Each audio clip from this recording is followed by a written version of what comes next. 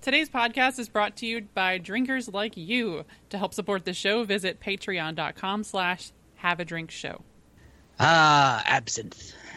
I guess it's time for her hallucinogens. Maybe next week we can do an episode on shrooms or LSD.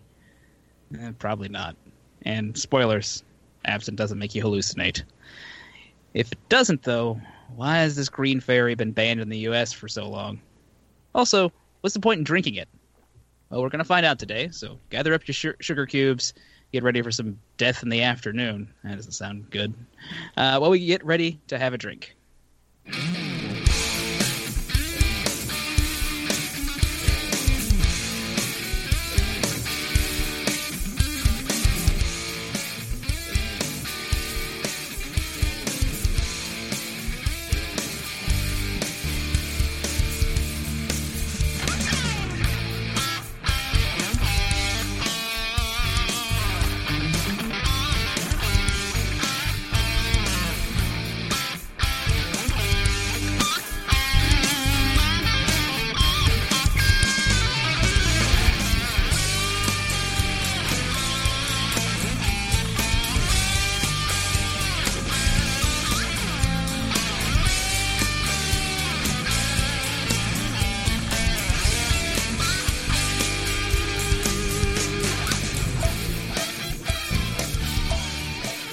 Welcome to Have a Drink, the show where you learn along with us about what you drink. I'm Brittany Lee Walker.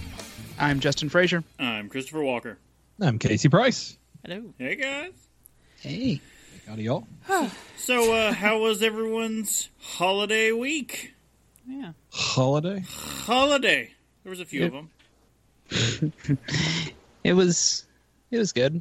Got to spend some time with family. Nice. How about you, Casey?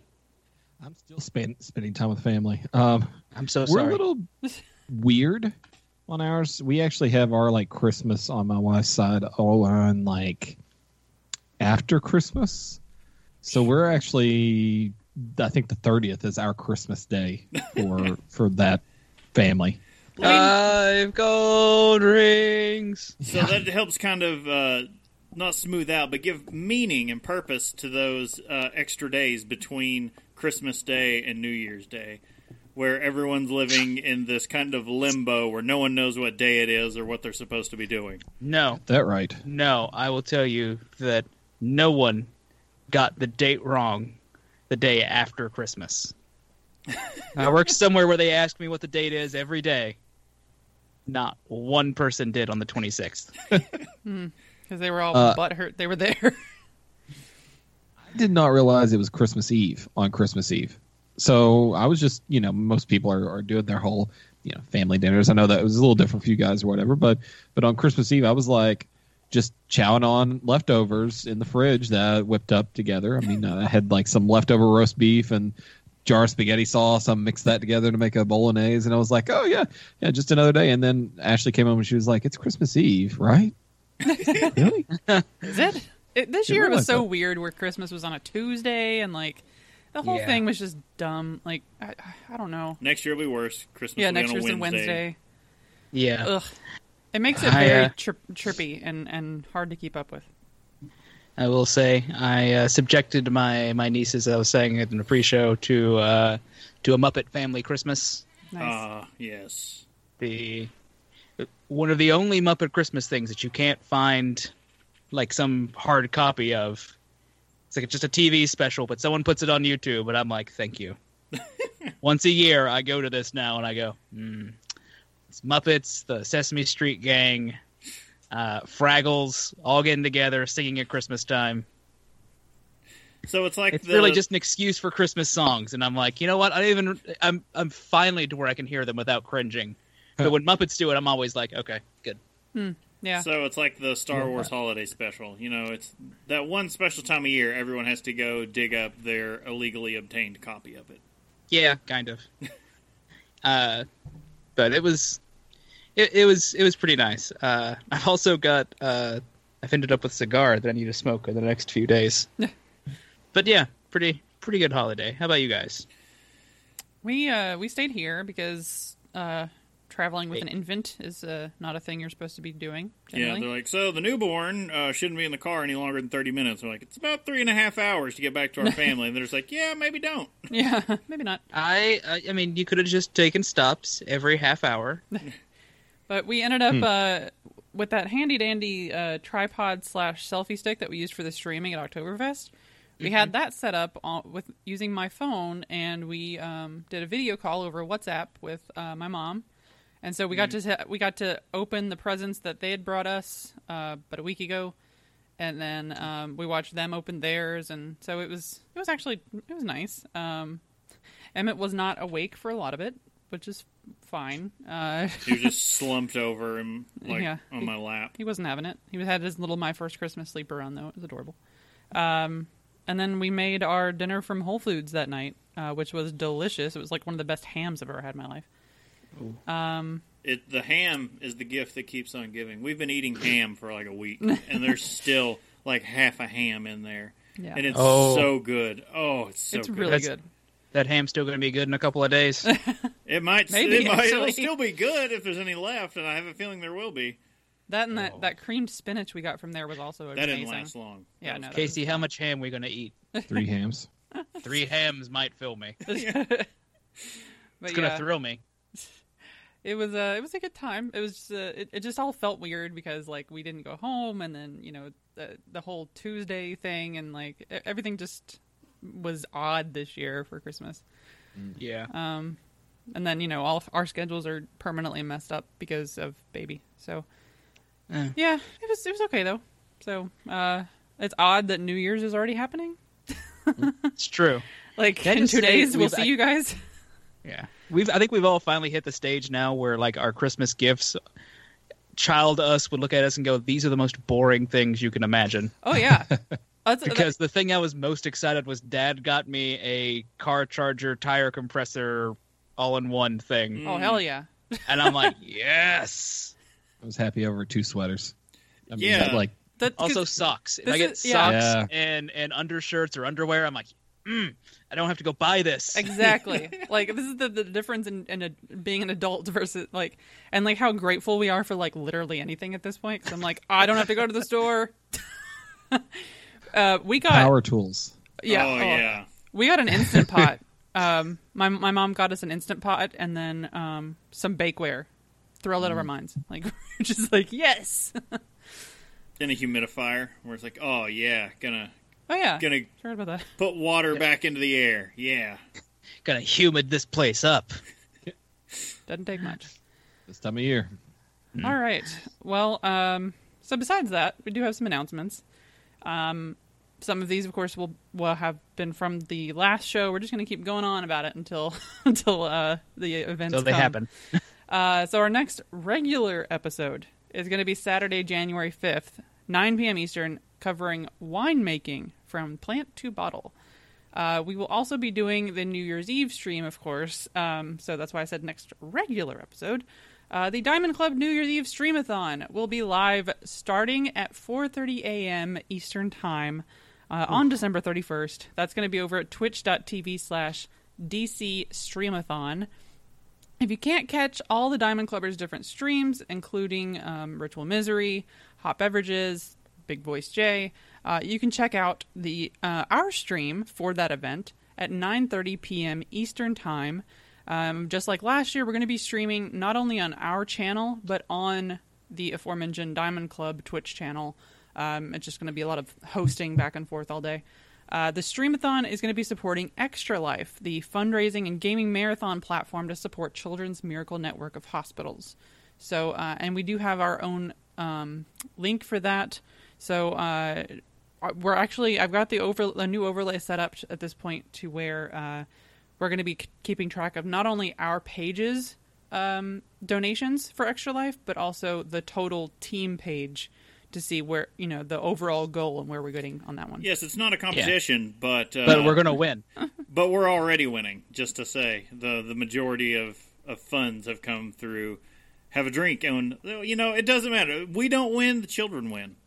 Exactly. Yeah, but we want to win. But we're going to win for those kids. Indeed. It's for the children. You know what else is And for winning. the children? It's really not. But Drinktacular, Friday, February 22nd through Sunday, February 24th, 2019 in Asheville, North Carolina. You can join us for brewery tours, brewery hopping, bottle shares. It's going to be a blast. But if you want to reserve your spot, because in lieu of tickets, since we are going to be rummaging this all together and we will be shouldering the costs, just email us to reserve your spot. By emailing, you can reserve you and a +1. You just got to tell us who all it is, and you'll want to email us feedback at haveadrinkshow.com. And by emailing, you're saying you're down for the New Belgium behind-the-scenes tour. We still got other tours to set up with White Labs and Sierra Nevada and all kinds of stuff going on down there. It's gonna be crazy. It's gonna be a good time. Yeah, I'm really looking forward to it. Actually, I've been buying stuff, hoping for some bottle sharing. Everyone, I don't look like some kind of scrub just walking in there.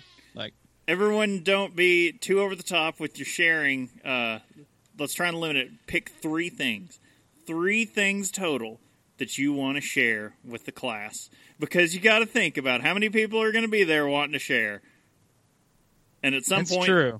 At some point, it gets shut down by like the ATF or something. It's too much alcohol in one place. that's how you know you've had a good party. Yeah. Also, our store is up. Go to our website and click on the link, or go to haveadrinkstore.com. We've just got a few things up there right now, but there's going to be a whole lot more to come. And you can get your own DeLadders Brewing shirt, or a Have a Drink shirt, or mug, or bag. And for those who were quick on the draw, so thanks to an error on our part, everything was way too low priced. And it was Everything all half off. We ended up paying half of the first orders until we caught it. And we had to fix that, so everything is at full price now. That was my fault. It was an opening sale. So Yeah, if you you get a didn't, discount. bank error not in our favor. Yeah. It was in everyone. There were orders that were placed before, but yeah, those people got away with it. But everything's at regular price now. So, And if you have something in mind that you would like to see in the store, if you thought like, oh, this would be great on a shirt or whatever the case may be, email us. Use the email address we just mentioned, the feedback at haveadrinkshow.com, and we can certainly work on getting that in the store. I'm afraid to mention the email later on. If we say it 3 times, I think our mugs pop out from the thing and come to life. Indeed. we become our avatars. All right, finally, we have an update on the movie draft.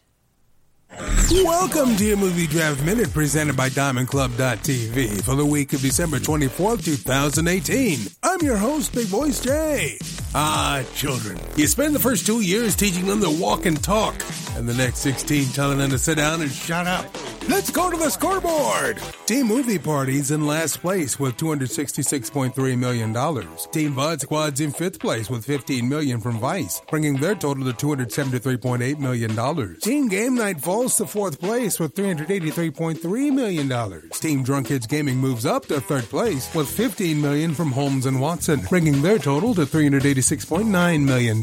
Team Ritual Misery stays in 2nd place with $463.6 million. And in 1st place with $518.7 million, it's Team Have a Drink. That's your Movie Draft Minute. All totals are accurate as of December 29th, 2018.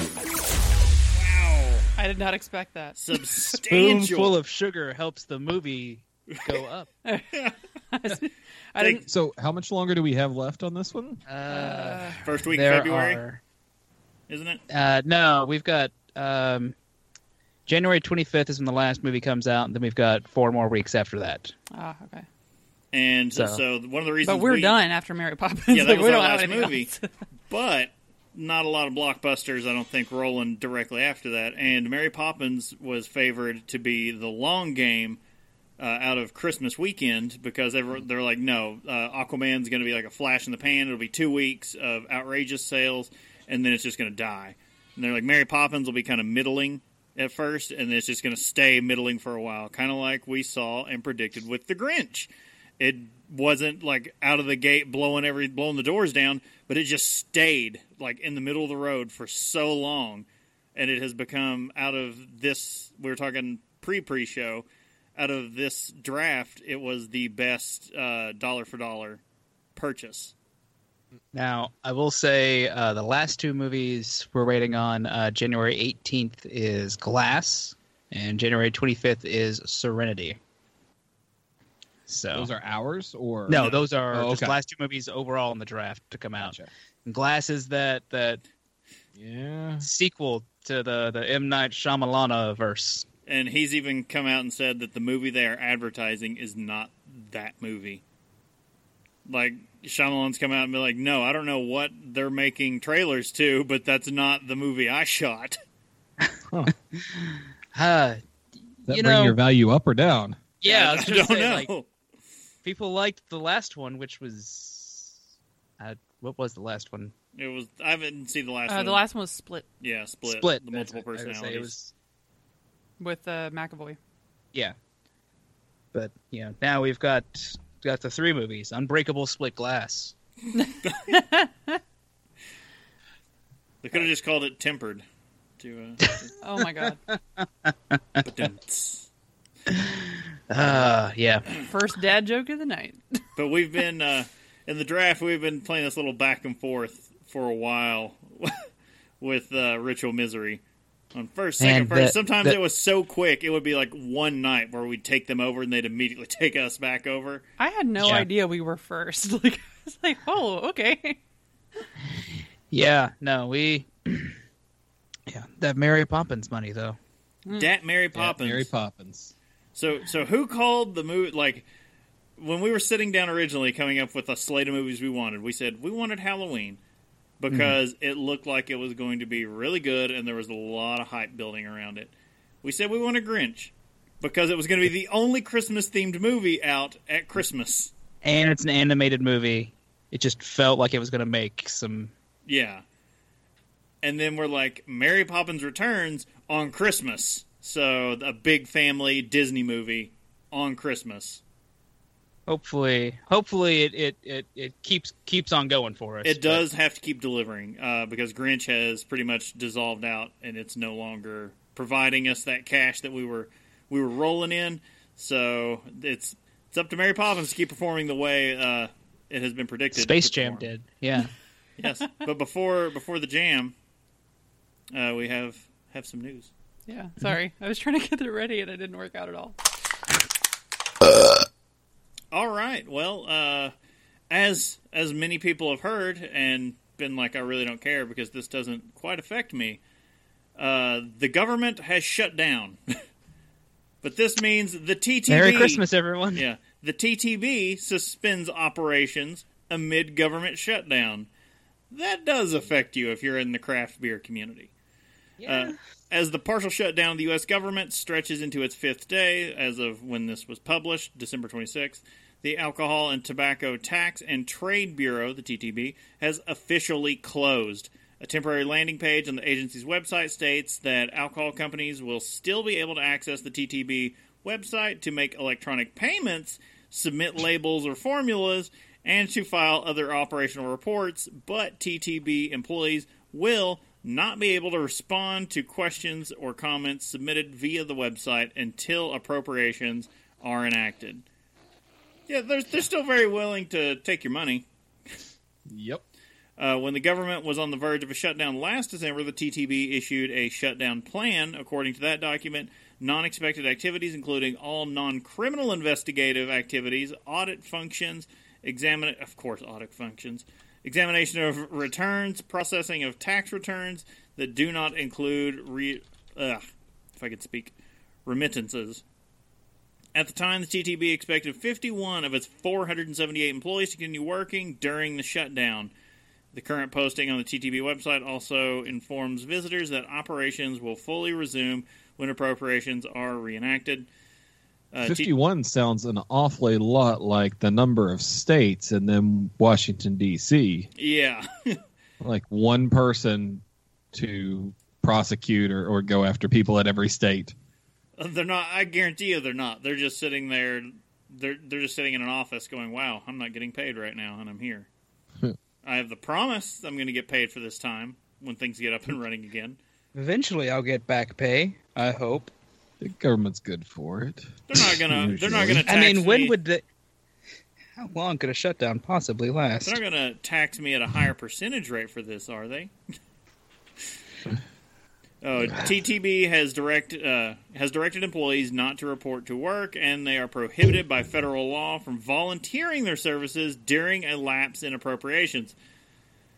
As of press time, it's unclear how many TTB employees will continue working during the current government shutdown or how long the shutdown will last. We hope members of Congress and the President negotiate a swift end to this government shutdown so the TTB and other agencies that impact the beer industry get back up and running so Americans can continue to enjoy innovations in their favorite alcohol beverages. That was from Jim McGreevy, the CEO of the trade association, the Beer Institute, and wrote this to Brewbound. In a series of tweets posted over the Christmas holiday, President Trump indicated the government would not reopen until congressional Democrats approved the $5.7 billion in funding for the construction of a wall along the southern border. The article wants to dive into that. We're not going to dive into that. Yeah, we're not going there. So, what this really means is nothing is getting approved and going through. Like, that's new beers. If they want to make it, they can't serve it. Labels for anything. Like, this is opening of new facilities impacted greatly by this. By the way, I keep thinking, like, I was like, what is the TTB? But I have to keep reminding myself the Alcohol and Tobacco Tax and Trade Bureau, which I don't know why that's shortened to TTB. Yeah, beyond me, all they care about is the tax. Yeah, that's fair. The tax and trade. That's really all they care about. Anything that will bring money out of it. Yep. Yeah, it's a big hit for like, trying to do stuff going forward. But it's only been, what's the shutdown in now? It's still in its first week, second week. Second week? I don't know. Either way, like, it's the end of the year. There probably weren't going to be presenting a whole lot of stuff right this minute. So, maybe it'll work itself out in the next week or so, and everything will be fine. But this goes on for much longer, it's going to be a huge pain. But what about when you have such innovative breweries like Anheuser-Busch? And the people who brought back... They're not brought back. They're bringing... They're getting ready to bring the first sour beer to the U.S. Casey, you missed this. You missed this on the news show. Beer brewed with Brettanomyces and lactobacillus. Intentionally they're the first beers. ones. Anheuser-Busch is leading the way with this. Would you like to know more? His blank expression. So, Casey, that is the stare of a man who is just like, I can't take this crap. If you missed it, Casey, Anheuser-Busch posted yesterday on their Facebook page a big Wicked Weed beer, letting it be known which one they're going to distribute first. And they posted this statement with it. After centuries of development in and around Belgium, sour beers have arrived in the United States. In addition to standard ale yeast, sour beers make use of wild yeast like Brettanomyces and lactobacillus, microorganisms that consume sugars to create uniquely tart, sometimes funky flavors. Often heavy doses of fruit are added to these beers after they've gone through initial fermentation. Yep. They're going to have to... The post has been removed because the reaction was your internal reaction. Well, the post has been removed because they couldn't officially say all that because, they couldn't clear that with the TTB. There's no one there to approve the label. But no, this after centuries of development, this is the first. I mean, sour beers have arrived in the U.S. But the beer that they're promoting has been available in the U.S. for like 7 years. Yep. Well, I mean, retroactively, Yeah, they longer like than that too. There have been a lot of yeah. breweries that have been sour beer in well before Oh, no, but sour it's beer was a thing. the exact beer that they were pushing is one that Wicked Weed has brewed a number of times. Of course. I mean, Oh, so it's just the marketing attached to it. Yeah. Yeah. Fun. Still. As of November, the average time to process an application for a brewery was 86 days. So let's see how many additional days it's going to add on with this backlog. Yeah. Not counting the days that they're just not processing it, but let's add the backlog too. Yep. The days of the one person in the state office just having, like, getting all these papers piled up. He's like, well, we're going to keep piling these bad boys up. That dude's making a fort. Yeah. It's all online now, so it's just He's making a digital fort. Yeah, it's kind of just sitting back in an online file waiting for somebody to go through it when they get back to work on. Well, let's keep things rolling here and move into some Untapped. damn it, now I don't have it ready. Everybody get up, it's time to slam now. We got the real jam going down. Welcome to the Space Jam. Here's your chance, do your dance at the Space Jam. Alright. I'll let somebody else take this one. That's okay. You weren't going to take it anyway. We know better than No, that. it's that time of year. It's the most wonderful time of year, isn't it, Chris? Oh, yes. It's the time of year when we all slam. If you want to jam. Why aren't they That's using that for awesome. marketing? Like, what are they doing? Why aren't they It can't be hiring that us, much to Chris? get, like, whatever copyright kind of things going on. Anyway. Anyway, if you go into Untapped, you can check in to the Hop Slam Ale 2019. Their little text here. Can you smell it? A distinctive aroma of 7 different hop varieties, a touch of locally sourced honey and malt getting ready to slam right into your face. Did The Rock write this? Can you Can smell you it? smell what the hops are Can brewing? you smell what Larry Bells are cooking? Goodness. It's Hop Slam season, and we can't wait to get our hands on some of this delicious seasonal double IPA from Bell's Brewery. With one of the most complex hopping schedules of all of Bell's beer, this This beauty is finished with massive dry hop additions of Simcoe to give this limited beer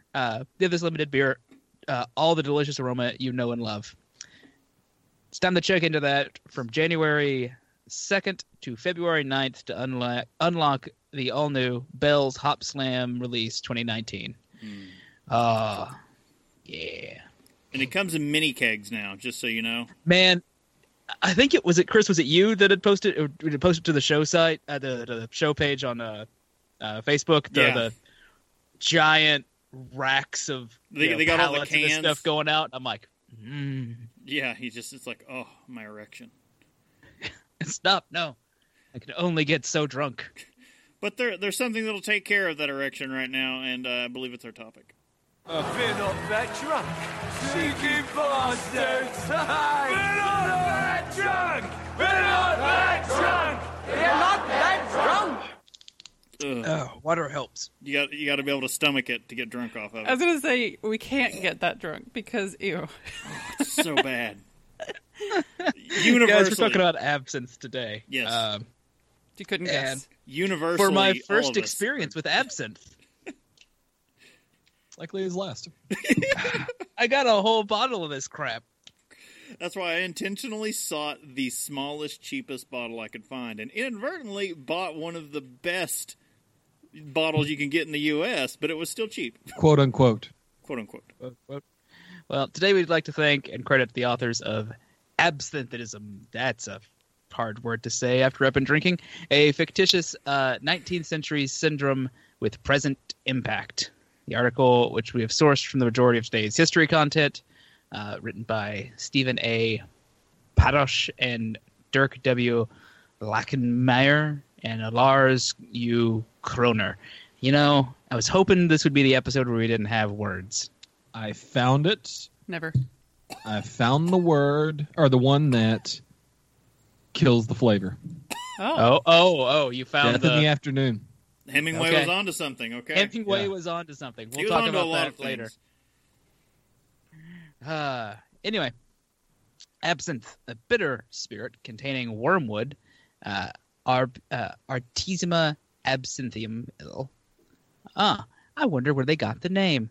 And other herbs. Was one of the most popular alcoholic beverages of the late 19th century Europe.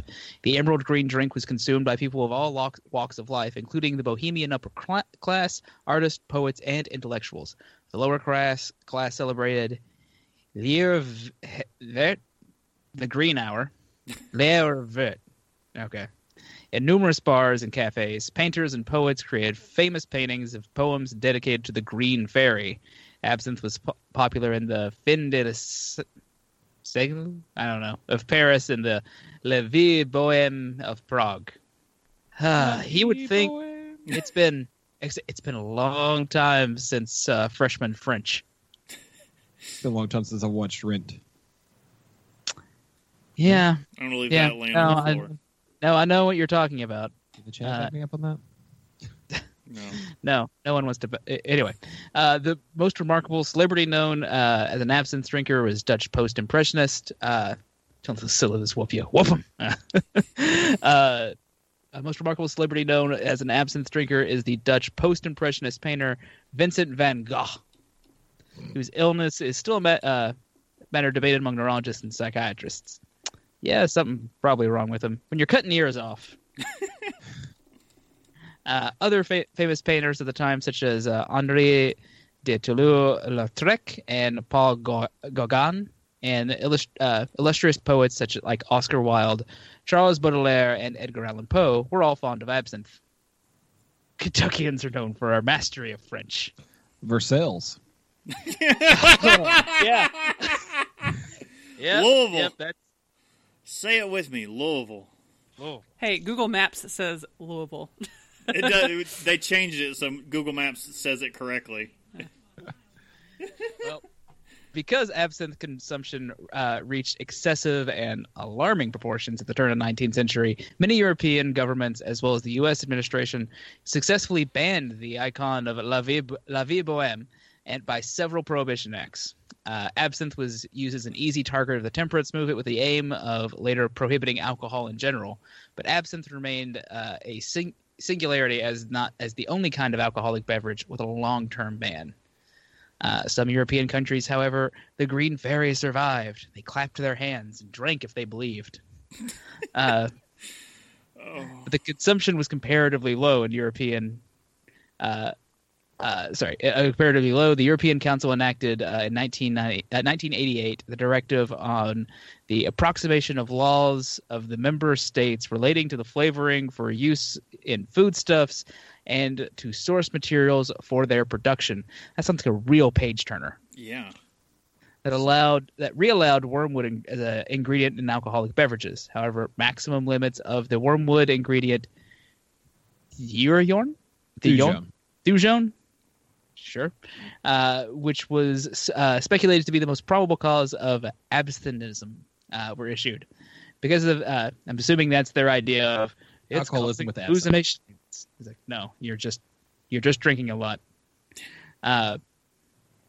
Because this change in policy, absinthe has seen a recent resurgence in contrast to the social, legal, and medical problems of the late 19th century. Today, the image of the Green Fairy is markedly changed, but still remains titillating. So-called the new absinthe is also often offered as a fashionable exclusive drink for yuppie parties with claimed property ranging from spiritual elucidation to aphrodisiac stimulation with a corresponding pricing. Why didn't we get the because I got high thing to put in here? Look, the amount of marketing BS around absinthe is just so much of why I hate it. In parallel, a fan club in the internet community has emerged. Absinthe can be purchased via the internet from various countries worldwide, making it possible to receive it in countries where it's not legally available. You'd still get, well, until this year, you would have still gotten in trouble for that in Kentucky. Having it shipped to you. Oh, yeah. Yeah. Moreover, numerous recipes for the self-production of absinthe are available on the internet. As of 2006, it is unclear if the relicensing of absinthe would cause a similar or even new and different forensic, medicinal, and social problems as it did in the late 1800s. This is all because the documented medical use for wormwood can be traced back to the Ebers Papyrus, an Egyptian medical document dating from 1552 BC, the oldest preserved medical document. This papyrus is believed to be a copy from even more ancient books of Thoth, going back to 35,000 BC. Wormwood. I first read that. I read it as thought. Yep. Totally different in today's context. The name wormwood is derived from ethylaminic properties, which recognized by the ancient Egyptians. Wormwood is, in context of its bitter taste, is mentioned several times in the Old Testament. In the biblical context, the plant represented a curse, a calamity, or injustice, and drinking it is an injustice. Yes. In Revelations, the Greek equivalent aspithos is used as the name for a star that fell into the waters and turned them bitter. The Greek word asphalon, undrinkable, is most probably the ancestor of the word absinthe. Yeah, no, that's it. Checks out. Indeed. The Greek Quite mathematician, undrinkable. the Greek mathematician and philosopher Pythagoras of Samos recommended wine-soaked wormwood to alleviate labor pains. He also believed there was no square root to the number 2 and that peanuts were evil. So, you know. I always love that. I always forget it until someone brings it up. The Pythagoras thought that peanuts were evil. Yeah. Hippocrates used wormwood extracts for his treatment of menstrual pain and rheumatism. I mean, same thing, Might right? cause both of those as well. Pliny the Elder, a Roman scholar and scientist, also mentioned extracts of wormwood in his opus Historis Naturalis. In the Middle Ages, wormwood was used as a purge and vermifuge? I'm not sure. Vermifuge, and it developed towards a general remedy for all diseases, and was a herb of Mars for its medical powers. Wormwood's bitter taste inspired women in these days to apply it to their nipples to encourage the weaning of their babies. In fact, Shakespeare's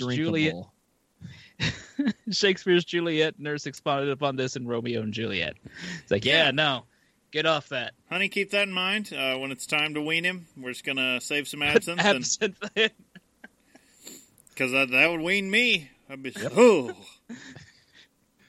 All right. The image of just a bitter medicine changed to popular drink among the masses in the 16th century. The so-called Pearl of Tudor, England, was a drink composed of hot ale and wormwood. Dried leaves of wormwood were infused in proof spirits, distilled, and sweetened with sugar, as prescribed in Smith's Complete Body of Distilling in 1731. I can only think of one explanation for this. This had to have been super alcoholic that made them go, yep, we're down. Yeah, and it's like, oh, it won't technically kill me by drinking it, unlike the water. The French physician Pierre Ordinaire is supposedly, I love that name, just going to throw that out there, Ordinary Peter. is supposedly the originator of the classic absinthe recipe, being acquainted with the accent use of wormwood. He began to develop the recipe for an alcoholic drink, which probably contained wormwood, anise, hyssop, dittany, sweet flag, Melissa, Yo, Melissa, come over here. and varying amounts of coriander, veronica, chamomile, parsley, and allegedly spinach. Okay, so he found 2 women, rolled them up in a bunch of hops, and then turned them into a drink. That explains the aftertaste. Obviously. Dr. Ordinaire who had fled the French Revolution, settled down in Val de Travers in western Switzerland, which has remained an important center of absinthe production. In fairness, a lot of people needed to flee the French Revolution. Yeah, it is to note, you will see a lot of Switzerland markings on a lot of the labels for absinthe. Yeah. Definitely had to look down. I'm like, yep, the little seal on ours has it. In the small town of Cauvet, the elixir, 68% volume, soon attained the nickname Fiverte. Commercial absinthe production began in 1797 when a man named Major Dubid? Major Dubid bought the recipe from Dr. Ordinaire and proceeded to manufacture the spirit with his son-in-law, Henry Louis Pernod, in Val de Travers, Switzerland. Yeah. In 1805, Pernod moved to oh, God, the French.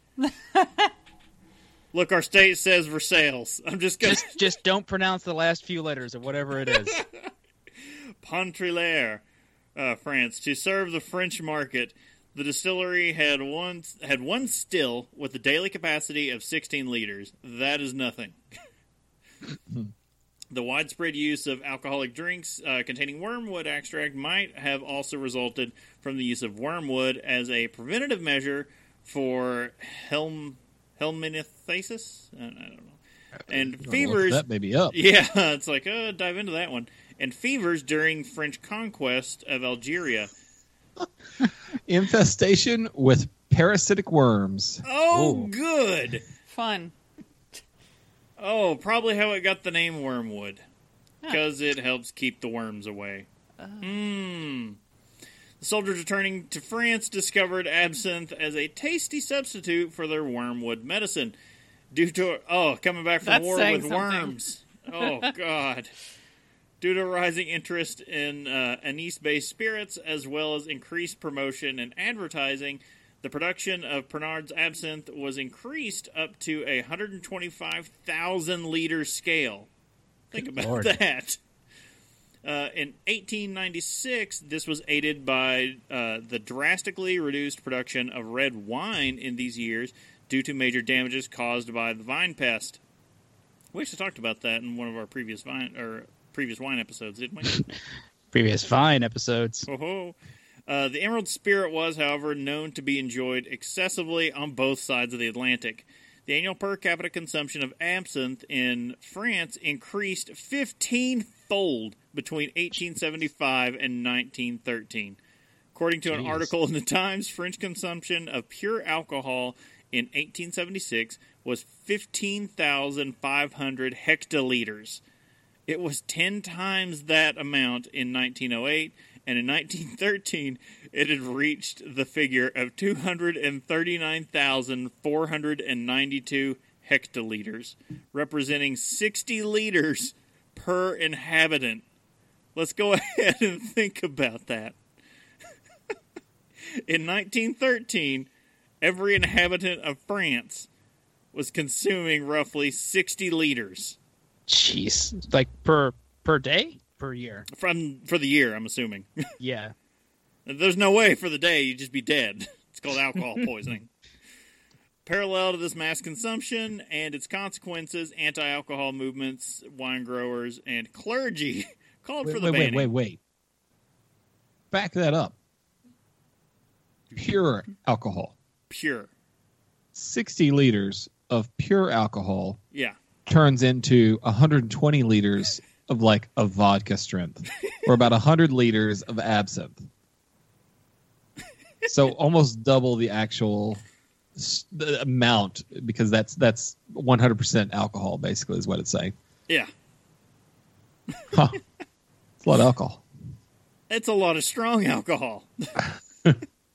So, clergy were calling for the banning of absinthe. Many murders and other acts of violence were attributed to the influence of absinthe. Furthermore, the medical community had developed a strong scientific and medical case against absinthe, attributing an increase in insanity and other serious medical problems to an overindulgence in the drink. It was widely believed that the problem with alcohol was not the quantity consumed, but the quality. Yeah. Kind of, drinking moonshine will make you go blind. Well, when to give it that extra kick, you put in, like, arsenic. Yeah. A little turpentine will get you there. That's how I cut my cocaine.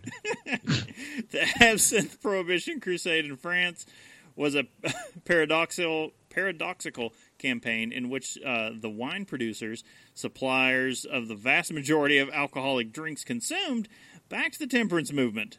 That's double-edged blade they're dealing with right there. Yeah, it's more that idea like, well, it's bad for them, so it's got to be good for us. The attention being given to absinthe's supposed unique qualities can be seen as an attempt to reduce alcoholism without specifically touching alcohol.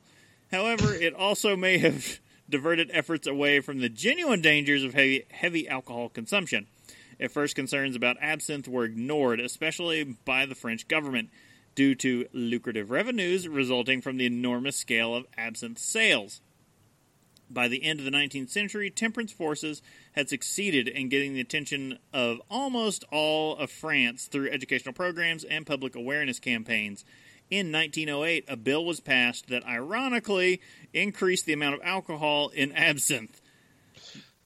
The argument being that the requirements for higher alcohol strength would eliminate those producers who used artificial essences with lower standards of purity. Yeah. Look, that alcohol will kill whatever is in there. Unless it's toxin, which is the problem. Yeah. Only rising concerns about a weakening of military power in the light of absinthe abuse, especially in the army, pressured the French government to ban absinthe in 1915.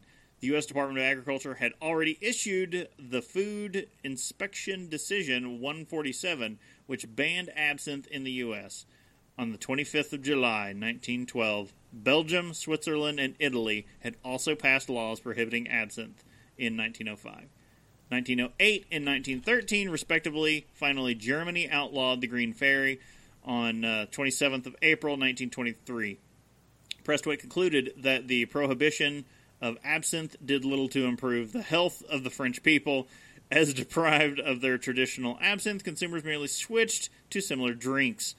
In addition, by stressing the problem of essences and impure alcohol, temperance campaigners distracted both medical research and the public from the real cause of alcoholism, namely the excessive consumption of any type of alcoholic drink. Yeah, that's the problem. Like the myth about it, making you hallucinate, comes from this era of look, we put weird stuff in there. Yeah. Or, like people were just drinking too much. Like, Yeah. You ever been so drunk that all of the lights start to blur when you turn your head? Like, you're not in your right mind then. Ever been so drunk that you're hearing voices? Well, it could just be normal people talking to you, but it sounds like it's coming from just inside your head. You cannot drink enough of this stuff. It would kill you, or the flavor would. I think the flavor would. We'll get to it at the end, but I'll tell you the secret to consuming vast quantities of absinthe. Oh. Teach me, O Sensei. The drink to which we refer to as pre-ban absinthe was the icon of the time. When dealing with good quality absinthes, recipe books distinguish between absinthe Sucé, with an alcoholic content of approximately 68 to 72% ABV, or absinthe demi-fine with 50 to 68% ABV, or absinthe ordinaire with a content of 45 to 50 ABV. Absinthe Sucé was considered the highest quality and consisted of pure herbal distillate, while in the other types, the distillate was diluted with ethyl alcohol. According to these wildly ranging contents, these absinthes must have contained different concentrations of thuojum. Oh yeah, the weird thing with the J that shouldn't be there. Yeah, that's the wormwood compound that they say actually causes the hallucinations. And well, I don't. we'll talk about that here in just a little bit, I think. A definition of absinthe was provided in Swiss law at the time of a prohibition of absinthe. According to this definition, every spirit drink, without regard to its method of production, that contains aromatic compounds of wormwood herb in combination with other aromatic compounds derived from plants such as anise and fennel, is defined as absinthe. Thujaune was regarded as being the determining factor amongst the aromatic compounds in determining the terms of detecting wormwood spirits. In the first steps of traditional recipes for distillate absinthe, or distilled absinthe, wormwood and other dried herbs like anise or anise and fennel are macerated. The maceration of the wormwood herb is a green-brown color, smells aromatic like all Artemisia species.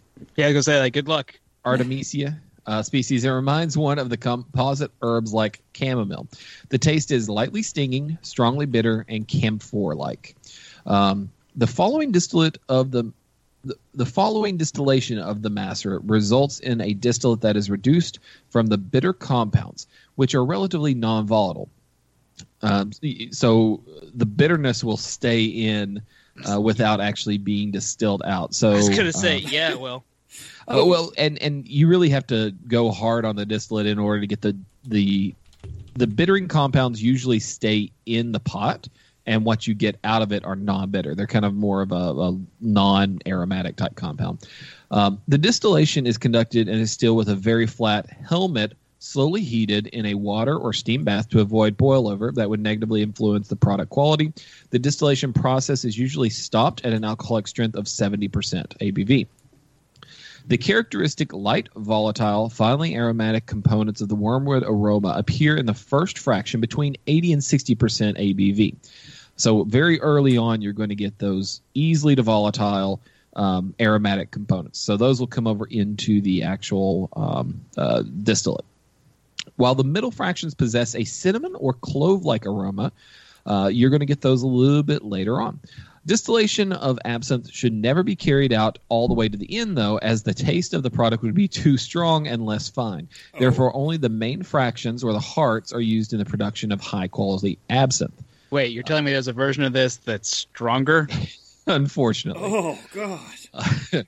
The heads and tails are collected separately and added to subsequent macerations and used to make absinthe ordinaire after renewed rectification. So, layman's terms, that just basically means that they mix the heads and tails back into the next batch and then they'll redistill. Because there are some regular alcohols in there that you want to get. Same thing happens with brandy. Yep, or whiskey. You want to take those and put them back in and you redistill it, because it's basically, through distillation, you're saying, okay, the middle part is mostly alcohol, but there's still some other compounds there. Once you get to the end, you're less alcohol, more of the strongly aromatic stuff, but there's still, 30%, 40%, in this case, maybe at 60%, stopped at alcoholic strength of 60%. So there's still, what's left there could be, 55% alcohol by volume still left in. I just always associate it with brandy, because that's how I learned distilling on 3 sheets. Is them going the heads, the hearts, and the tails. And it's always like, I always picture that as like, oh wait, very top. Oh, that's the I'll make you blind stuff. Yeah, that's where the methanol comes, or the largest proportion of the methanol comes off in that top end. And then towards the bottom end of it, you get more of the wet dog flavor. Right. So the distillation of absinthe may have been a type of steam distillation, as significant amounts of water were added to the alcoholic macerate prior to its distillation. Due to the influence of steam distillation, higher Thujaune may have been distilled over. In a second step, wormwood, usually Artemisia pontica. So we'll talk a little bit, I think, in what I've got to drink, they actually make a difference in what type of wormwood they use. So we'll talk a little bit at the end. I think that translates to the pointy artivus. Or Artemisia pontifica, the Pope's Artemisia. and other herbs are added to the colorless distillate. This is done to accomplish the characteristic green coloring by chlorophyll and achieve a mildly bitter taste, as well as to extract other aromatic compounds. So my understanding is you can't distill chlorophyll. It's going to stay in the pot when you distill it. So you take what comes off with all those great flavors, with all those flavors, and then you put actual more herbs and more chlorophyll-containing compounds into the liquor at that point, and then it's going to extract that green chlorophyll. So because of the easy denaturation of chlorophyll through the light and warmth, the characteristic color is traditionally produced with absinthe having a pale to greenish yellow color. Afterward, the beverage is diluted with water until drinking strength is reached. So you'll distill it to between 80 and 60% alcohol. You'll add these herbs to it, and then you'll strain those off and add water back to it to get the right strength that you want. So I know we'll probably get to it later, but what I find fascinating is it does come out like kind of green. Well, depending on the absinthe, some of them are clear. Yep. But they come out like this yellow green when you pour it usually. Yes. And then when you add water and sugar, cold water of any kind, it actually starts making it more green at that point. At least a pale green. It gets some of the yellow out. At least if you look at this right here. I don't know. I just find this interesting. I was trying to think. I thought I had something in here about it, but yeah, there's a process where basically it. Okay, yeah, here it is. So I'll pull on from here, and we'll go from there. So you get down to the drinking strength that you want. The composition of herbs used along with the wormwood differs from recipe to recipe. To improve the taste or add coloring, anise, star anise, lemon balm, hyssop, juniper, nutmeg, veronica, angelica root, melissa, coriander, chamomile, or parsley were added here.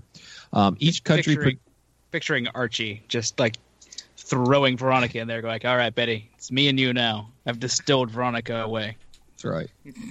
Each country produced its own type of absinthe. For example, the Czech Republic used peppermint as an added product, but neither anise or fennel. So I think I would probably like theirs a little bit better because get all those licorice flavored things out.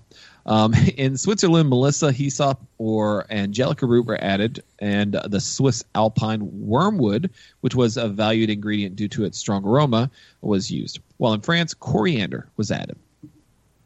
So here it is. That could only really improve it, I guess. I'll take coriander in anything. Because the essential oils from the diverse herbs can be kept in solution only in high alcohol concentrations, the addition of water causes a precipitation visible as an opaque clouding of absinthe. This phenomenon is called the Lausch effect.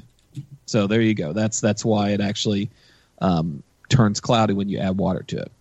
Well, I don't think whiskey does the same thing, but it does have like those oils that when you add water, you can see them start to sheen on the top a lot more. Right. Yeah, and so, if you let your whiskey kind of sit with ice in it and that melts and it gets really watered down, then that can kind of cause some of those oils to congeal more or less. Yeah. And then the other thing is with what's the lemon drink from Italy? Limoncello. Limoncello. Yeah. I was going to say the Pangalactic Gargle Blaster. But... Yeah.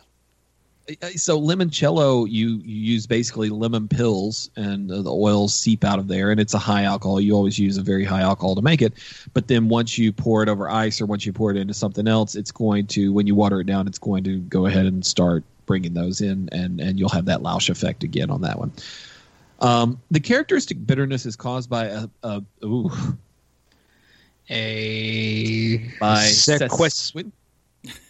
sesquiterpene lactone absinthe. Sesquiterpenelactone. Yeah, close enough. Cool. So that's the compound that makes it bitter. It can be detected in concentrations as low as 1 gram in 70 liters. Yeah. So 1 gram for every liter of alcohol that a Frenchman or woman drank at the time. Due to different historical aspects of absinthe, a subdivision into historic pre-ban absinthe and the currently available modern absinthe is made. So there's even another kind of split there with. Did I skip something there? I guess not. Okay. For some reason, I was thinking there was a different one there. So there's a split between what the pre-ban and then the actual absinthe that we kind of drink today and what you can see there.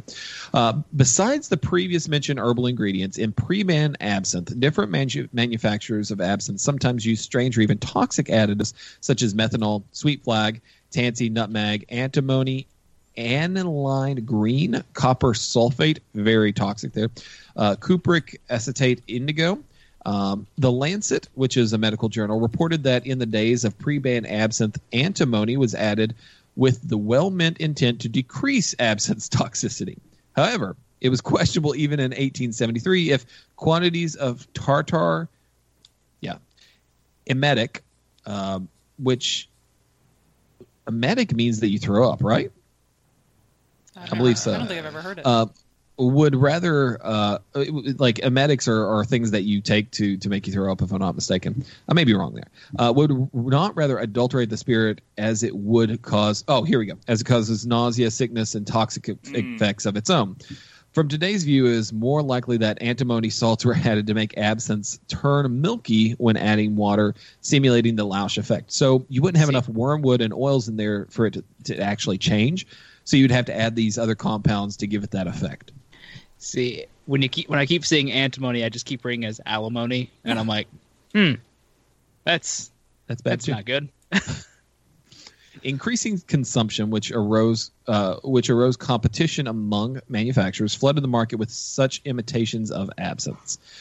Absinthe can so easily be adulterated that Emerson wondered if the genuine article was still in existence. I mean, technically, I guess now it's not. In addition, instead of traditional production by distillation, absinthe could be made using herbal essences in the shower, screaming, yes. I was getting ready to say, like, herbal botanicals. Wow. It's herbal essence. The color of I use those all the time. The color of a properly made absinthe is entirely due to chlorophyll derived from the green leaves of wormwood, hyssop, spinach, parsley, nettles, and veronica. However, in the years preceding 1912, the spirit was most frequently colored by artificial agents. Convenience products like absinthe extracts, which had only be dissolved in alcohol and colored with food dye, were also commercially available at the time. So you would take this extract, and then as a alcohol manufacturer, you would make your own alcohol and then just pour in basically a bucket of extract and add food coloring, and that would be like your own absinthe that you could sell locally. I mean, close enough, I guess. Yeah, just neutral grain alcohol or whatever. As food adulteration, the light green color of chlorophyll was sometimes enhanced with inorganic salts like copper sulfate and copper acetate. Jesus. Pretty sure those are pretty poisonous to humans. Yeah. The heavy metal poisoning, that sort of thing. Inferior and falsified products were typically made by mixing industrial alcohol with the flavorings and artificial food dyes, in the worst case with antimony trichloride and copper salts. Another general problem at that time was that the heads and tailings, which were separate from the product in their fraction distillation, those were good to be taken out and then redistilled later. But legal manufacturers would actually sell those products to illegal manufacturers and then use those as a main component to their adulterated absinthe products. See, here's where I could totally see someone like, yeah, no, this is messing you up. By the way, the Modern Rogue episode talked about like an incident that galvanized, I guess, stuff against absinthe in that era when it was like straight. They blamed absinthe on some axe murders. Yeah. Yeah.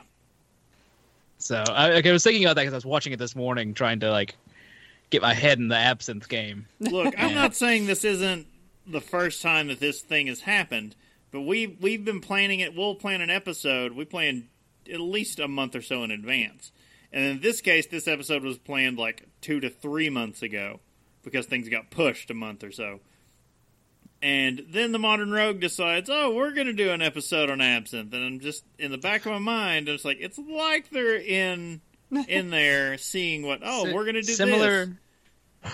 Look, it's like we were talking earlier when those two punch. movies about friends hooking up got made in the same year. Yeah.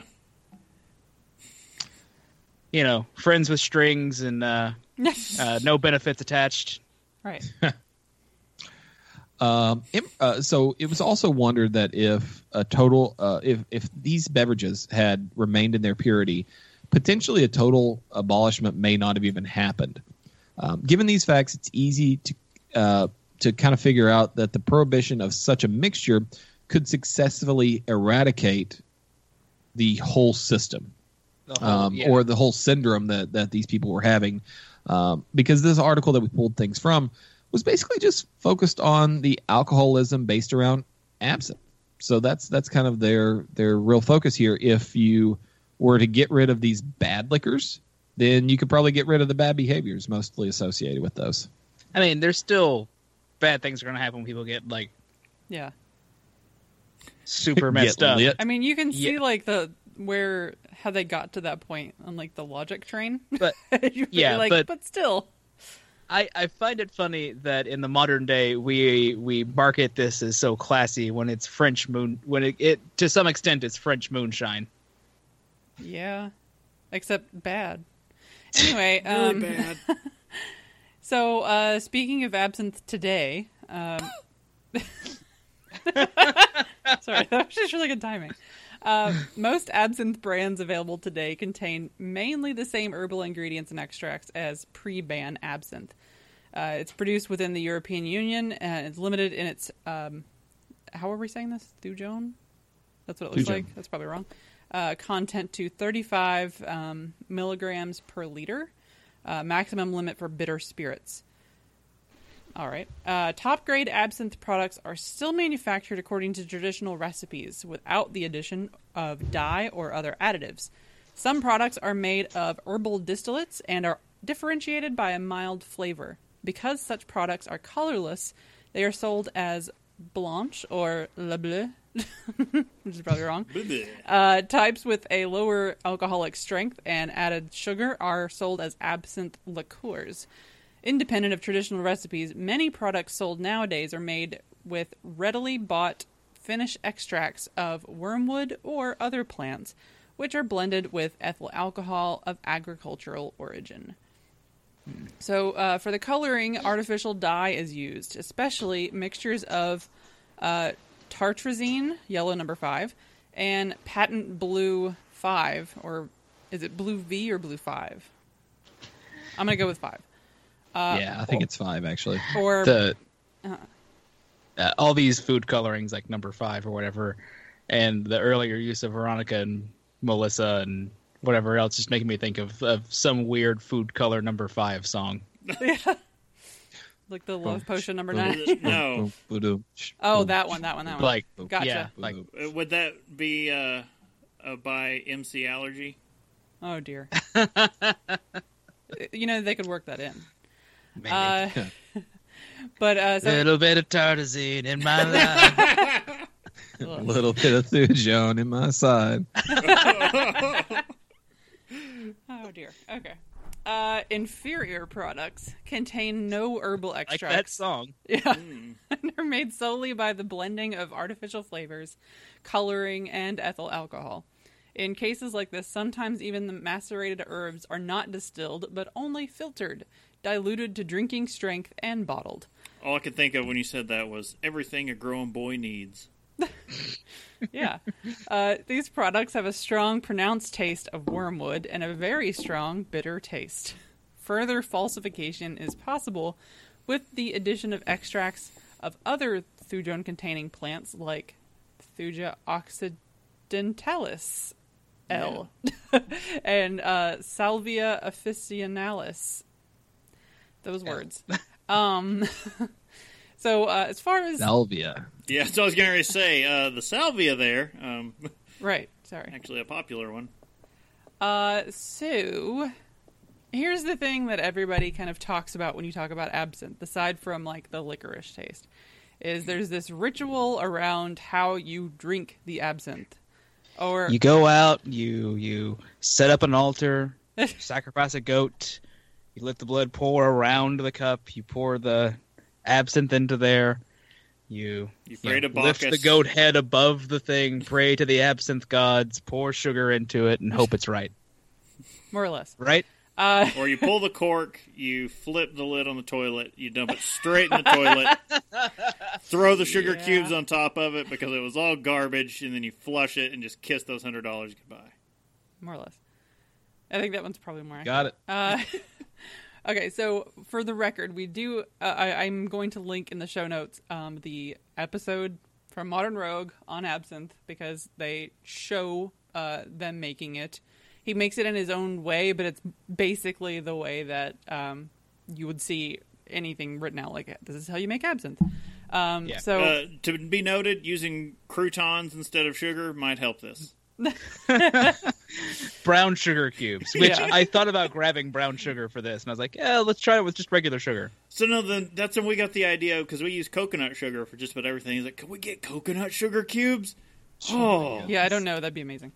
So in the Modern Rogue video, they talk the bartender who they get for all their bartending episodes, and it's amazing. So he said you want 4 to 5 parts water and sugar to 1 part absinthe. So that's an important thing to keep in mind. I kept thinking I was not putting enough water as I was mixing it. Once I got to a certain tipping point, I can drink it now. Fair. So we have actually a couple of methods. One is a little less common, but these came from a great article I found on WikiHow. So first off, first off is the more common one. So you want to drip very pure ice cold water into the absinthe from a small pitcher. This very slow and gradual addition of the water forms the heart of the absinthe ritual, and is done with or without the sugar. When using sugar, the cold water is dripped over the sugar and into the drink, causing the sugar to slowly dissolve into the absinthe. Very high quality absinthe can be expertly experienced simply with the ice cold water. As the water is added to the absinthe should gradually, how were we saying this word? Louche? Lausch. Yeah. So basically, it turns opaque, essentially. Loation. Right. So, and the thing with the sugar cube is, so there's a specific absinthe spoon. Although in the Modern Rogue video, he kind of uses his own strainer kind of spoon. Yes, yeah. Which I was all for. Right, because it's probably more practical. But in I was looking up absinthe spoons earlier.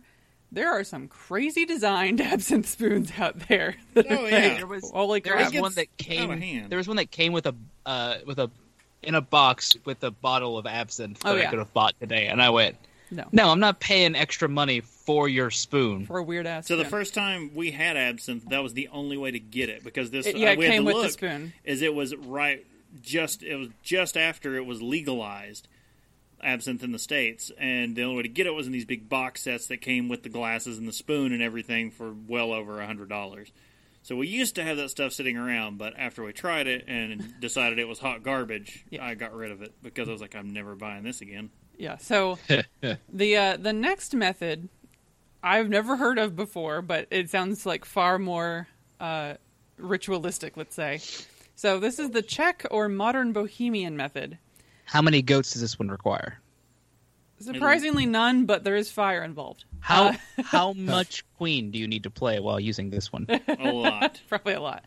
So you pour a dose of absinthe into a glass, then place the sugar cube on the absinthe spoon or teaspoon. Soak the sugar in the absinthe by dipping it into the absinthe with the spoon or pouring a little absinthe over it. Light the absinthe-soaked sugar on fire for about 1 minute, allowing the sugar to begin to caramelize. This is when you can start into the whole spiel about fire eating. And Right. The concept of resistance to fire is as old as absinthe itself. If an absinthe spoon is used, take care that the sugar does not burn or drip into the absinthe, ruining its flavor. Hold on. Let's be clear. There's a warning here which says this can be very dangerous because absinthe has a very high alcohol content and And is it's flammable. very flammable.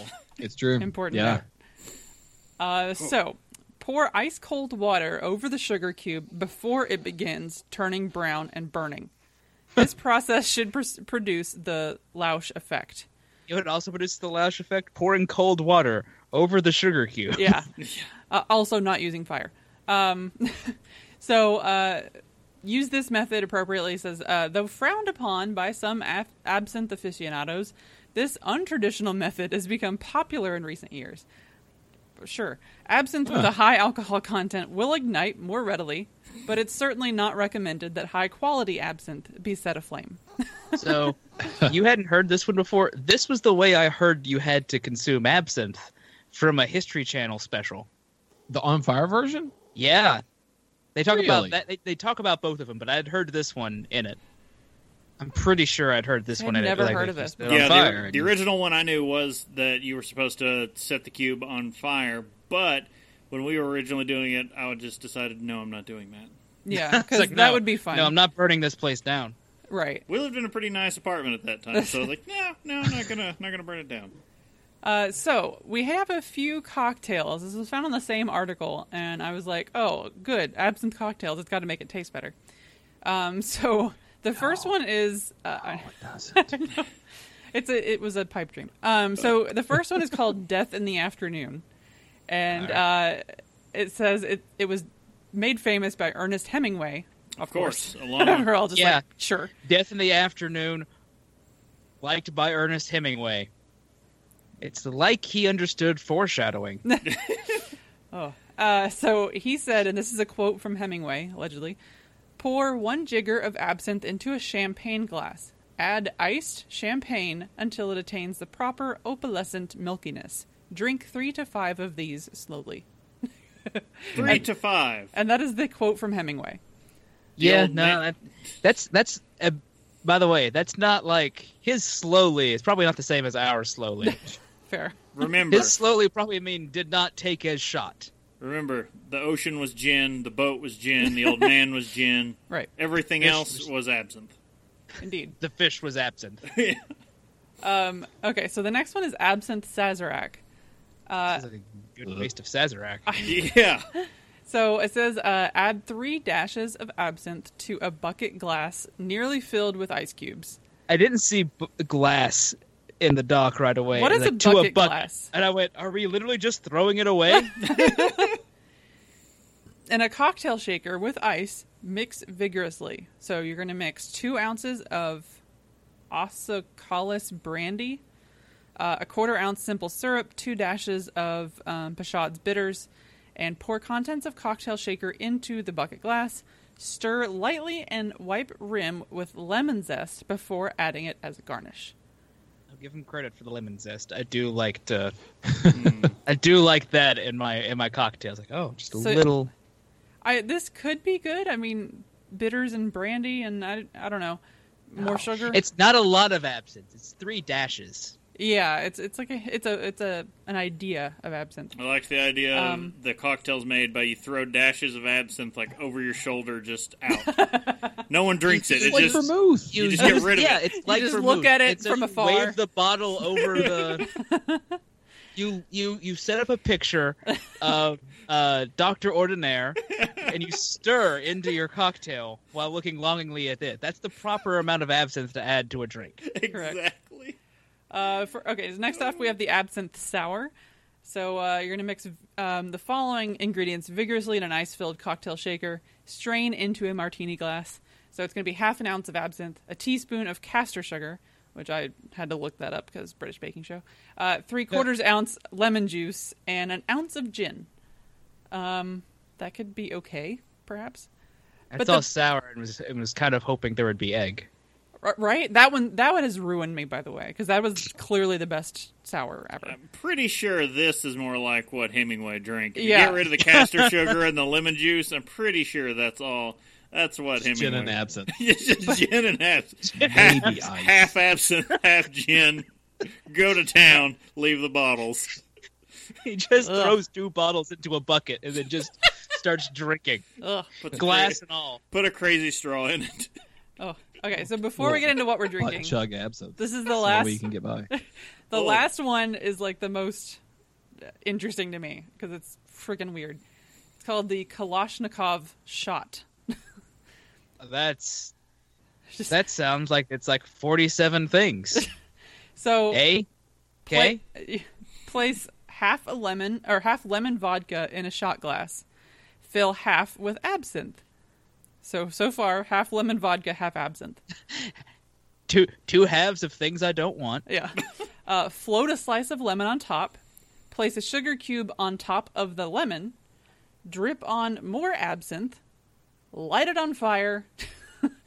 Blow out the flame, or use the backdraft method of putting your palm over the cup and drink the shot. No. That's throw the shot out the window. Because That's you're done. what I was expecting at the end of this. Set fire to everything. Like, Burn the Burn place world down. down. that is the most elaborate way of doing a shot I've ever heard of in my life. And Casey, remember Ugh. like the dumb fail videos of shots? Yes. that- Oh, yeah. And the one guy that does one and he throws it back and it hits the side of his mouth. I have to imagine this is what happens. He like when he gets caught there and he breathes out and breathes fire. Yep. Ugh. It's like dose fire. and then you taste and smell of licorice forever. Okay. So And he goes to the burn ward. Someone's like, "Who's eating licorice?" So, yeah. I think we should get With into that said, that's absinthe. Now we're going to really tell you what we think about it. Drink with me, friend. Don't do it. not Don't this. drink with us. Don't drink this. We'll get you other stuff. I'll buy you drinks to avoid this. Having said that, yes, if you are a giant licorice fan, you probably will love absinthe. You might be about this, yeah. This might be your jam. If you don't care for licorice very much, if black licorice really makes you recoil, don't be at a party and be like, "Oh yeah, I'll try." No. Don't try it straight. I tried that at the start of the episode. Ooh. You know what? No, try it straight if you're going to try it. To realize that you should never do that again. I went out and bought some Mephisto absinthe. This is Absinthe Classique. Neutral spirits distilled with herbs and colored with wormwood panties. Sure. All right. I don't like that last bit there is small and it's hard to see what they're trying to write. But yeah, I don't care for it. But it's 130 proof, so it'll get you there. Wow. And distiller description: this outstanding distillate is based on the original recipe from 1909 and traditionally includes grand wormwood, sage, fennel, and various other natural herbs. Tried it straight, and it's like drinking spicy NyQuil. Ugh. I added some water and sugar until it finally got to a somewhat drinkable level, and now it tastes like cloves, Well, that's better. I like would think. sweet cloves. I would take that over the licorice, definitely. I mean, there's still some licorice there, but it's more tolerable once you put a whole lot of sugar. And I wish I had sugar cubes to properly distill the whole thing, so I just had to kind of eyeball. No. I just grabbed some granulated sugars, like, how about that, and some water. Nope. More of that and some more water. Still nope. So much like Even anything, more. if you add a lot of sugar, you're fine. Yeah. So, I will say my original way to consume it, because in college, the first absinthe we ever had was we bought a big bottle of what Casey's drinking. And after the New Year's Eve, when we all were feeling froggy and going to drink it, and then decided we all hated it, we started cutting it with... It took 2 years to get the bottle drank, because no one wanted anything to do with it, until we started cutting it with Dr. Pepper. Just like straight absinthe and Dr. Pepper, half and half, and it's stomachable. Which is like the most college thing to do. I could see that Dr. Pepper, though, cutting that down, but still giving... Because it's, like, much more powerful flavor. Well, yeah, it's got the same ish, like kind of like mouth numbing kind of. And the carbonating factor really helped. Yeah. All right. So, what are you guys drinking, Chris, Brittany? Well, we are, because I already knew, we both do not enjoy absinthe. So went out shopping with that knowledge, looking for a small, cheap bottle, because I was not willing to sink a lot of money into this, knowing straight up we do not like the spirit. Yeah, every bottle I found was like 750 milliliters. So that was what I was noticing for a while, until I started looking down the shelf, and I found a 200 milliliter size bottle for $17. And I was like, this could be hot garbage, but it checks the right boxes. So grabbed it and started to come home, and after I get home and look, it actually landed on a Vine Pair list of the one of the 9 best absinthes to get in the U.S. I tried looking at that list and found none of them where I was shopping. Oh. See, actually, they had most of them where I was shopping, but I was not willing to pay what they wanted. So we grabbed Absinthe Verte from St. George Spirits. It's 60% ABV. And the description, real absinthe, no artificial ingredients, no gimmicks. The first legal American absinthe released after the U.S. ban was lifted in 2007. St. George Absinthe Verte remains one of the most acclaimed and respected spirits in the category. Made from a host of real botanical ingredients, ours is layered with evocative expression of this beguiling and highly spirituous herbal elixir. And it has a monkey on the label. And it does. The monkey is playing a human skull with like femurs as though it's a drum. It's if you're watching the video, I'll hold it up here so you can kind of see it. It's an entertaining label, but it does not promote you drinking what's in this. No, that's not incentive. But I do like, the distiller St. George Spirits, they do not recommend adding sugar to this. A direct quote from them, we developed our formulation over years of patient experimentation and think it's pretty much perfect just as it is. We don't advocate adding sugar to our absinthe or any other artisanally distilled absinthe for that matter. But, if you're already in the club that wants it. Yeah, they did. Like how we didn't like IPAs. Yeah. Right. But that's That's different. But I have a lifetime hatred of anything licorice. Yeah. They did, however, recommend just an ice cube or chilled water. They're like, you know what, that's fine to release the botanicals, and it really does, changes things up a bit, and that it does. I tried a little straight and dropped an ice cube in there, and I will say it's almost like a Guinness. To drop an ice cube in and then pour some absinthe over it, and you get this nice, like, trippy show to watch it. If you just, like, kind of swirl it, because it looks like smoke coming off of the ice cube as it starts to and it mix is in. A very different color. In the water. Oh, yeah, the color. Maybe that's what they were talking about. The color goes from, it looks like whiskey to it looks like orange juice. Like, it's really neat to watch it happen. So if you are going to go through and buy it, do that at least. It's fun. I have to say I had a sip. It's awful. Don't do it. I've been trying to power through. No, first of all, without the addition of anything, if you smell, like, just open the bottle and smell it, it smells like something you should be mopping with, not ingesting. And then that's the power of Pine Sol, baby. Yeah, and drinking, like, it is such a strong licorice flavor. Even adding the water or whatever, like, oh my god, it's bad. I don't like it. It's bad. And if you love black licorice, go for it. Knock yourself out. This is your jam. Yeah. But. So I am not a fan, but if you go down through the list of everything on it, you can pick out like all these flavors. Like when you start going through the use of fine brandy, star anise, mint, wormwood, lemon balm, basil, fennel, tarragon, and stinging nettles. Like you start to pick all this stuff out, and you're like, oh no, yeah, all these herbs and things are in there.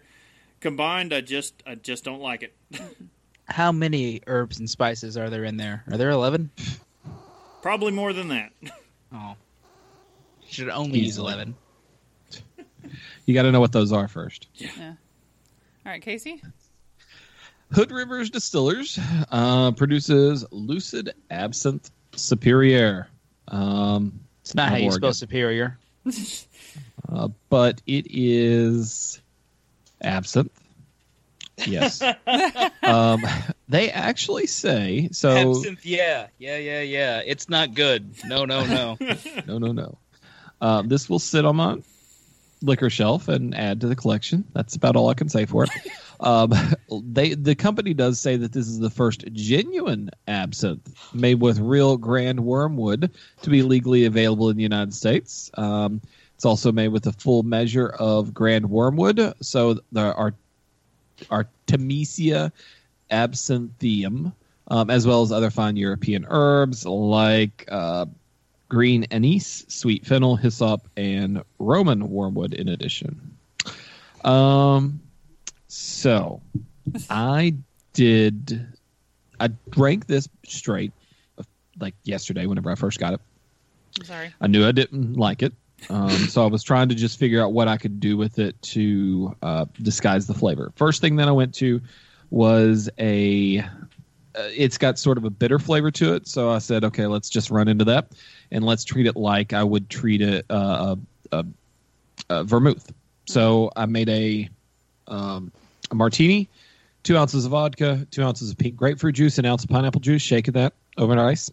Then I take a martini glass that's been chilled, pour about a half ounce of absinthe in that, let it roll around to coat it, pour out the excess, and then pour in the cocktail into the glass. So I had very similar thoughts about what I wanted to do with this to try to make a cocktail out of it without knowing how it tasted. So I was kind of like, I don't know what to expect. I'm looking over as I'm like, I could buy a bunch of mixers and just kind of wing it. And I was like, nah, but then you're going to hear me the whole episode just like shaking and making up something. So that was okay. You could barely taste the absinthe, which was good. But the absinthe was just sort of harsh against the other ingredients. It was just like, okay, there's this drink that's actually pretty decent. And then there's absinthe going right up against it. And so it sort of just was a clashing flavor. When we started going through, I did not realize how simple Death in the Afternoon was to make. And being near the New Year's, I did have a little, like these mini bottles of Martini and Asti. So it's a sparkling wine. It's Italian. It's not champagne, but it's very close. Yeah. It's a sweet wine, too. So it's not dry champagne like it would call for in the drink, but it works out well because I added an ounce of the absinthe and then a full pour of the entire quarter bottle or whatever of the Asti. That'll do it. That balances very well. Huh. I actually am pleased with that, and this wouldn't be something you would that I die would make any at home. afternoon. Yeah. Did you This drink? wouldn't be something that I would make at home, but if I was out at a bar where their specialty was absinthe, this is the drink that I would order with that. It's very simple. It's very straightforward. It's one of those drinks that sort of it lets the absinthe's other flavors shine while also bringing back a little bit of that licorice flavor. So I'm okay with that. I can deal with that. I also have acquired a stuffy nose in the time that we've been on the show, so maybe that's helped a little bit with the way the flavor is going. It's also 62% alcohol, so maybe a little drunk is getting on here. But yeah, it's much better doing the Death in the Afternoon than anything else that I've found, including the Sazerac. So Hemingway was onto something. Yeah, he was trying his best to just kind of sink it. But yes. All right. Well, not one of our more loved drinks, but So, thankfully that does it for this I episode. think this is the first one that we've run up against where all of us, it was unanimous. We're like, nope, I don't like it. no, sir. No. Bring back Usually- hot chocolate. There's usually one of us that's just like, oh yeah, I think it's okay. It's fine. No. No No. redeeming qualities. Like I said, enough sugar and enough cold water.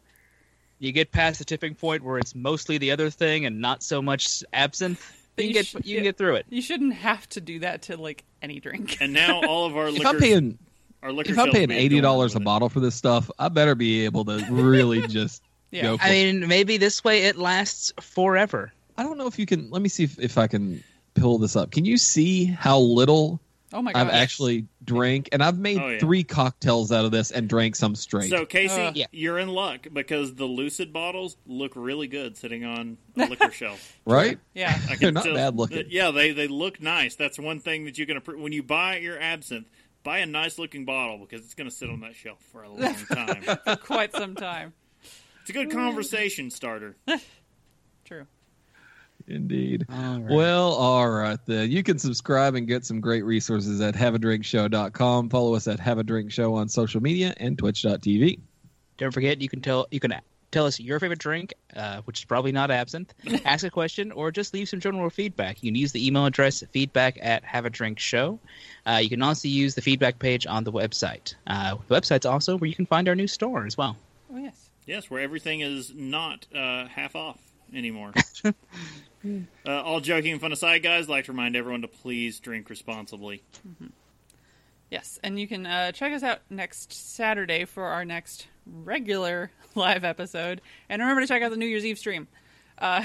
Like 2 days. Yeah, Monday night. Actually, yeah, by the time this is up live... Yeah, this should be posted before then. That's my goal. There'll be some New Year's Eve and New Year's Day. Yeah. New Year's Eve and New Year's Day stuff rocking from us. Yeah, that's true.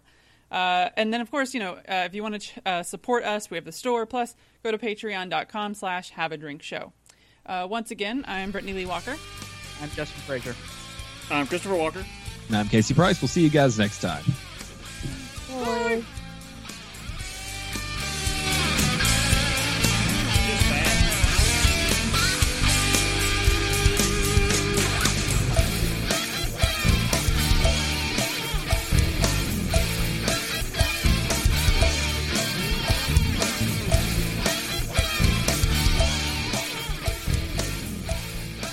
Diamond Club hopes you have enjoyed this program.